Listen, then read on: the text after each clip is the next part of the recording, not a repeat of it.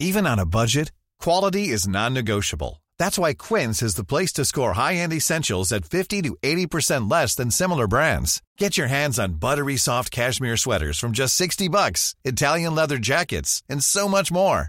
And the best part about Quince, they exclusively partner with factories committed to safe, ethical, and responsible manufacturing. Elevate your style without the elevated price tag with Quince. Go to quince.com/upgrade for free shipping and 365-day returns.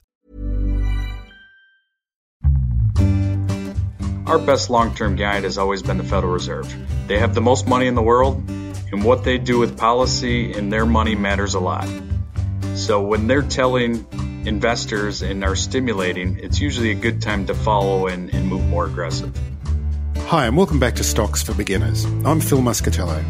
Do you come from one of those families that never discusses money? You're not going to learn about it at school, so if not your family, then where else is this knowledge going to come from? I'd like to welcome my guest, J.R. Gondek. Hi, J.R. Hello. J.R. is a partner and managing director with the Lerner Group, providing wealth management services. J.R., you work with families to promote communication and collaboration between generations. Do you find that many parents avoid these kind of discussions?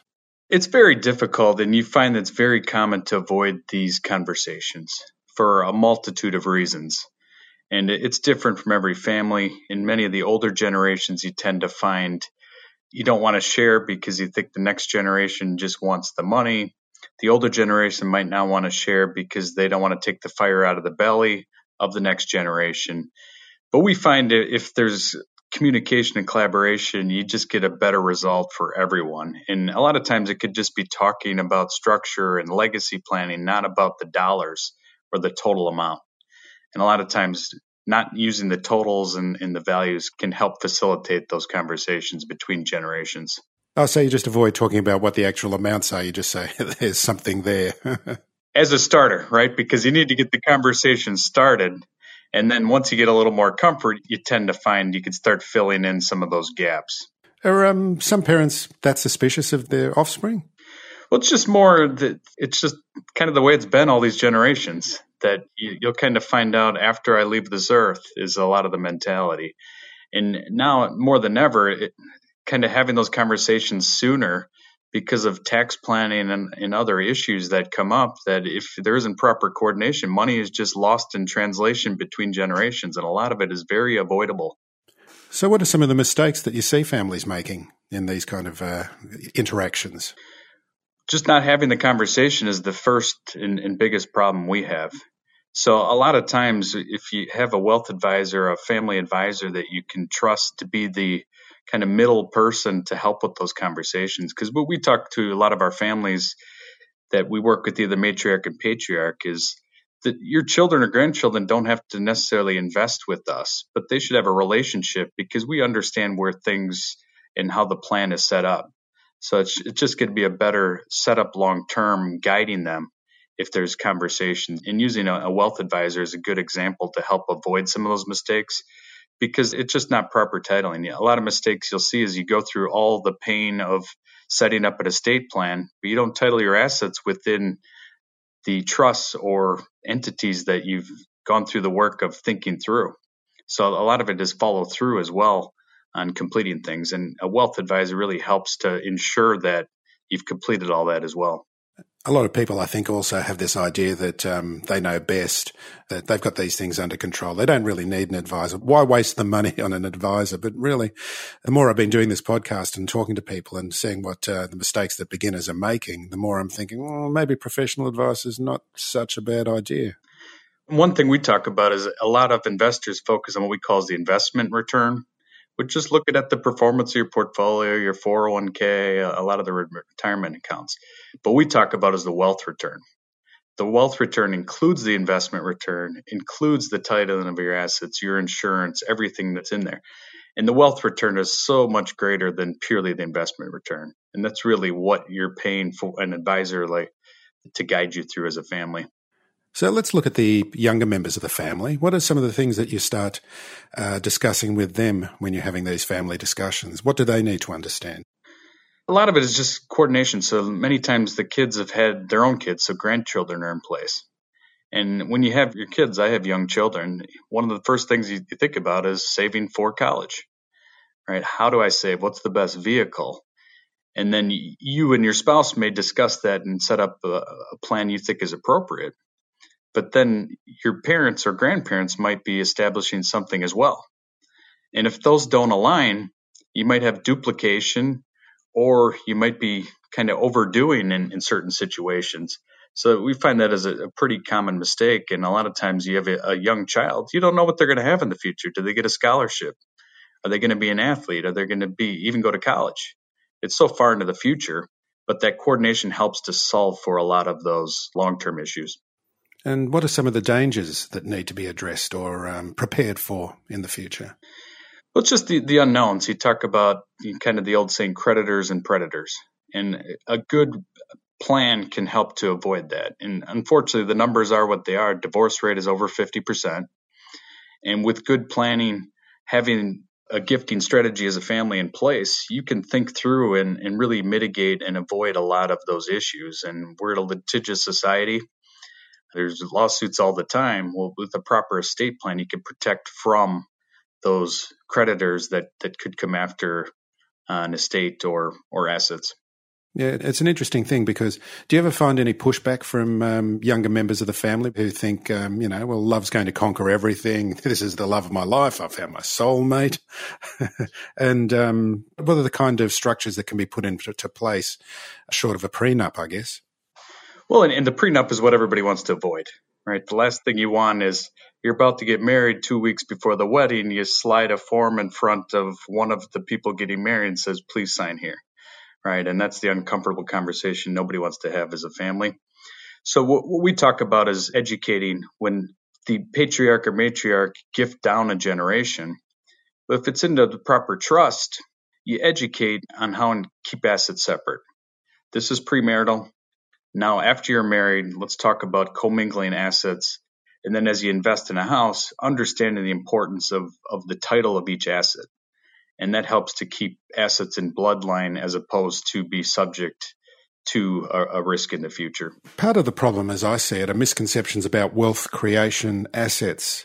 There's many people, older people, who see the stock market as too risky and younger ones who see some asset classes as too boring. What are some of the strategies you've got for discussing these issues and reaching a balance for your clients? Well, the thing we talk about is there's two really traumatic points of time that you can hurt yourself in the long run. One is at the top of the market in the cycle, and one's at the bottom of the market of the cycle. And you don't have to look longer than a year ago at this time during COVID when stock prices were plunging. The last thing you want to do is get worried and sell at the bottom. And the other is true right now. Stock prices are near all-time highs.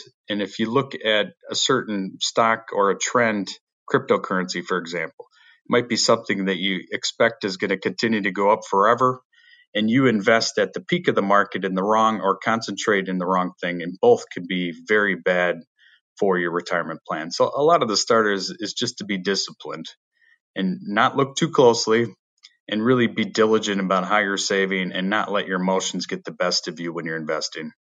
So do you find part of your role is holding people's hands, taking those phone calls to guide them through these times? Absolutely. And it really comes down to trusting your plan. So if your goal was to save a certain amount every year, a lot of what we do is hold accountability to make sure you continue to stick to the plan that's going to get you to that retirement. There are times when things are down, you question whether you should wait a little bit. That's where your emotions get the best of you. You stick to that plan and trust it and work through it, you'll get there. I was actually speaking yesterday to another advisor, and he was talking about understanding risk, and what he's finding that he has to do is someone has got a friend who made a lot of money in the previous year investing, say, in emerging markets. So they want to go and buy an ETF or something in emerging markets, and then it drops down. And what he's doing is he's talking about the risk that these people are taking, and then the risk of selling out in the short term when things aren't moving in the direction that they want them to.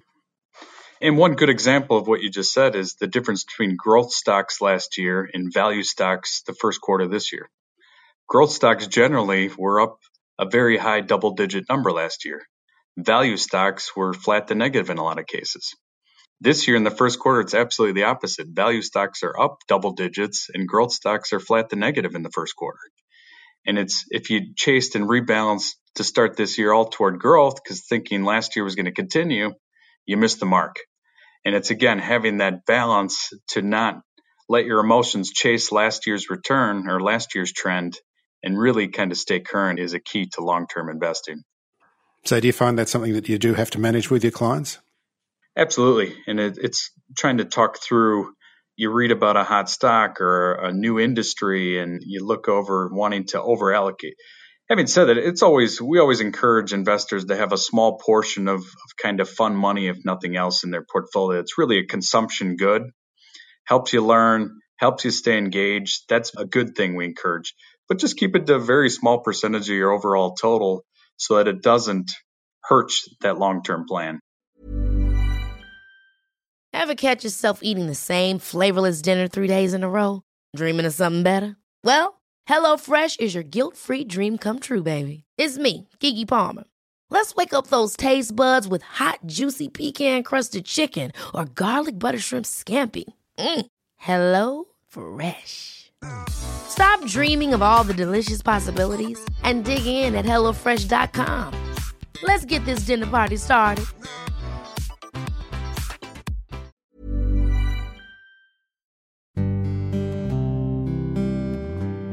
I'm just going to ask you here at the moment because I like listeners to learn something from each episode. What's your definition of a growth versus a value stock? What differentiates the two? Well, this has changed a lot over time since I began a long time ago, right? Because it used to be generally, if you paid a dividend, you were more of a value stock as kind of just an easy one. And it still is to this day. But I think as you look near term, and you look over the next couple of quarters, one of our biggest concerns is inflation. With all the stimulus we've seen in the United States and worldwide, inflation is a big concern. So some of the new growth industries we see ahead are actually some of the conventional value industries from a historical perspective. And a lot of these are the commodity names. With the stimulus and everything else, near term, over the next few quarters at least, we think these will perform much more like growth stocks where you're going to get some dividend, but probably a lot of capital gain as well. Whereas historically, it's been the kind of high technology or high growth have been really labeled as the growth stocks where you don't pay a dividend and they're reinvesting for all that future growth. So give us an example of a commodity stock. What's on your radar at the moment? One of our favorites is BHP Billiton, right? And when you think about all the stimulus that's going to happen, the infrastructure bill that's being proposed right now by the Biden administration over the next 8 to 10 years at least, and think just logically what that means. It's going to consume more cement, more iron ore, more steel, more copper. And a company like BHP, where you're getting a very nice dividend, north of 6%, and a lot of upside. Their CEO, even a couple of weeks ago, said business is even better than they expected. And as Europe reopens, which is going to be a little bit delayed, we're all stimulating worldwide to kind of create jobs and pay for a lot of that borrowing that every country did during the pandemic. What do you think are the best vehicles for getting involved in the commodity sector? I mean, would you be recommending individual stocks to your clients or ETFs, funds? We only do individual stocks with our business. But for those who are listening, a diversified ETF is a very good way to get exposure as well, to have a portfolio tied to commodities. Again, our favorites continue to be cement, copper, iron ore. Just think about anything that goes into construction, roads, bridges, you name it. That's going to be in high demand worldwide for the years ahead. And when you think about the advantage, it's been a long time. The cycle that it reminds us of is the period from 2003 to 2010, where at the time, if you go back, China was consuming a lot of commodities. And we had a housing boom here in the early 2000s in the U.S. And think about building. Right now, we have a hot housing market, both in the U.S. and worldwide. And you have a huge infrastructure bill that's likely to pass. All of those that go into those projects are going to continue to produce what we think about as margin expansion. So if you think about a copper mine, You can't dig the copper out faster, but as the price goes up, you have the same amount of people. Your profits soar. Why do you invest in individual stocks rather than other vehicles for your clients' wealth? We just find more flexibility in tax strategies. So, for example, during the COVID period, we talk about our crisis playbook for investing. And when you enter a very uncertain period like COVID, having individual stocks allows you the flexibility to raise cash. It's my third crisis having gone through, from the dot-com to the financial crisis to the COVID crisis. And each one you enter similarly, where you want to raise some cash. You don't want to time the market and go all to cash, but you want to have some liquidity because there's just a lot of unknown where there's opportunity. And you need some cash and some liquidity to eventually take advantage of that opportunity. And that was similar. So having individual stocks allows you to not have capital gains, plan around the capital gains, and allow that flexibility to maneuver through the crisis investing. You refer to those times of opportunity, but that's when emotions come into play. It's very difficult for investors to be brave in those situations when everyone's panicking. How do you deal with that? Well, it's, again, another reason where you want to use an advisor to walk you through and stick that plan. And from us, our best long-term guide has always been the Federal Reserve. They have the most money in the world, and what they do with policy and their money matters a lot. So when they're telling investors and are stimulating, it's usually a good time to follow and move more aggressive. So, for example, our buy signal last year was March 23rd. At the time, that's when the Fed said they'll do whatever it takes to support the market, and that turned out to be the bottom. You don't want to go all in during that period of time, but watching what the Federal Reserve does with policy, and even as we sit here today, they're printing $120 billion a month for the foreseeable future. So in general, our translation is they're telling investors you can lean toward a little more risk in your portfolio near term. And when they start to reduce their balance sheet and not print $120 billion, that's when you can take some profits and lean to be a little more conservative. But the Federal Reserve has been our best guide long term. And in each crisis, they gave the signal of when you could start to lean more aggressive. You referred to a turning point being March 23rd last year. Is that based on fundamentals, or do you use technicals? What guides your buy and sell signals? Purely was the Federal Reserve. Right. And then when you look at crisis investing, in some sense, when you get a signal like that from the Fed, whatever you buy will probably be very profitable. But the best place to invest in each of the last three crises were smaller companies. Because what happens is smaller companies don't have the liquidity as the big companies. So as you get in a crisis and everybody panics to sell, the small companies get beat up and go down more than the large in percentage terms. So by the time you get to the bottom of the market, those are the best buy, right? And that's what we look for, and that's what we did last year. Not every listener has the good fortune to be born in a well-off family. What are some steps that less well-off families can take to build a prosperous future, in your opinion? Well, a lot of it's just having a disciplined plan, right? Whatever it's the savings, $50 a month, if it's $500 a month, you name it, is to set that money aside for a long-term plan and don't touch it. Be disciplined, defend that money from your normal spending, from your reserve fund. This is your long-term retirement plan, and stay diligent. And you'll be very surprised after a number of years of sticking to that plan, how much wealth will accumulate. And then you can start to really look to other goals, increase those saving goals, other things. But the key is to be disciplined on how much you're going to put away, even if it's a small amount in the beginning. And do not look at it. Do not touch it. Defend that money from being spent. And also, depending on your stage in life, if you're young, to be there with high-risk assets to at least try and build them up and compound over many years, and understanding that process. And the compounding is key, because year to year you might see up and down and those kinds of things. But if you stick to that long-term disciplined compounding, in general, you can expect that 8 to 10% return over a long period of time. And the compounding and the ability to dollar cost average or save will just play out very well over time if you can stick to that plan and save. So tell us about the book, Family Value at Risk. I've been all over your website over the last couple of days doing research for this interview, and it seems quite an interesting bunch of insights that you've got. What would you like to share and some of the lessons? Well, a couple things. I mean, in the book, we like to share some stories, good and bad. Every family can find a little bit of their own family in some of these. And if you can learn from it and really kind of protect your family or improve your family plan over it, that was really a lot of the goal of the book. And the other thing I would say is with the industry has been, in general, male dominated. So a male advisor talking to the patriarch of the family and stick to only money discussion. We try to do in the book is talk about intentional, inclusive communication, meaning include both spouses. And then on the advisor team side, have both man and woman perspective because we all think differently. And what we find is the more you include all the opinions, you get deeper than just the money. You discover the family concerns that you need to address in your plan, and then get onto the legacy.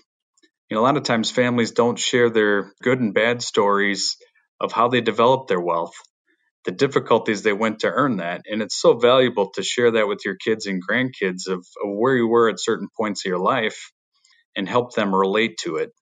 Because we talk about is avoiding the shirt sleeve in 3 generations, where the first generation builds up the wealth, the second generation maintains the wealth, and the third generation burns through the wealth. And if we could kind of help more and more families prevent and avoid that through education and communication, that was the main goal of the book. What's the role of tax planning in financial advice? Not that the history of the business was bad, but what we found was you'd accumulate a lot of wealth, but then it wasn't properly planned for, and then a lot would kind of be lost between the next generation through poor tax planning.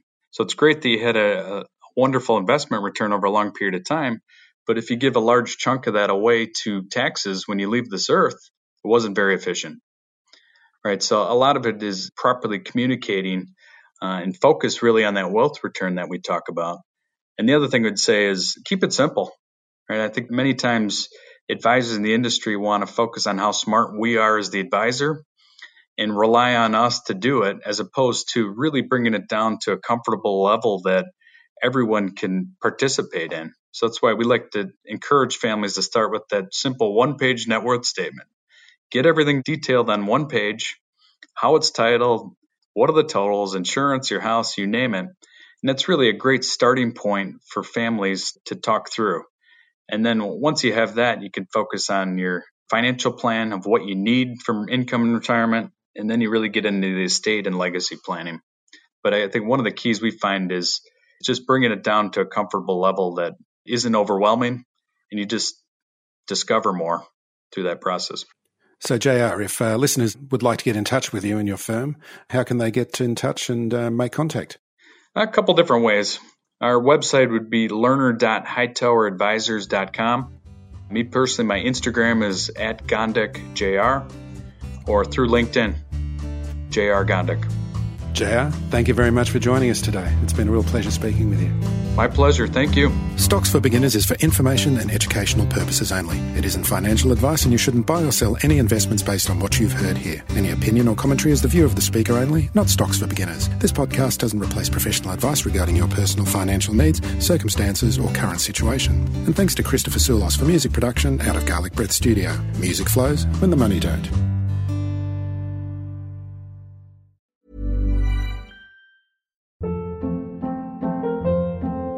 Hold up. What was that? Boring. No flavor. That was as bad as those leftovers you ate all week. Keke Palmer here. And it's time to say hello to something fresh and guilt-free. Hello Fresh. Jazz up dinner with pecan-crusted chicken or garlic butter shrimp scampi. Now that's music to my mouth. Hello Fresh. Let's get this dinner party started. Discover all the delicious possibilities at HelloFresh.com.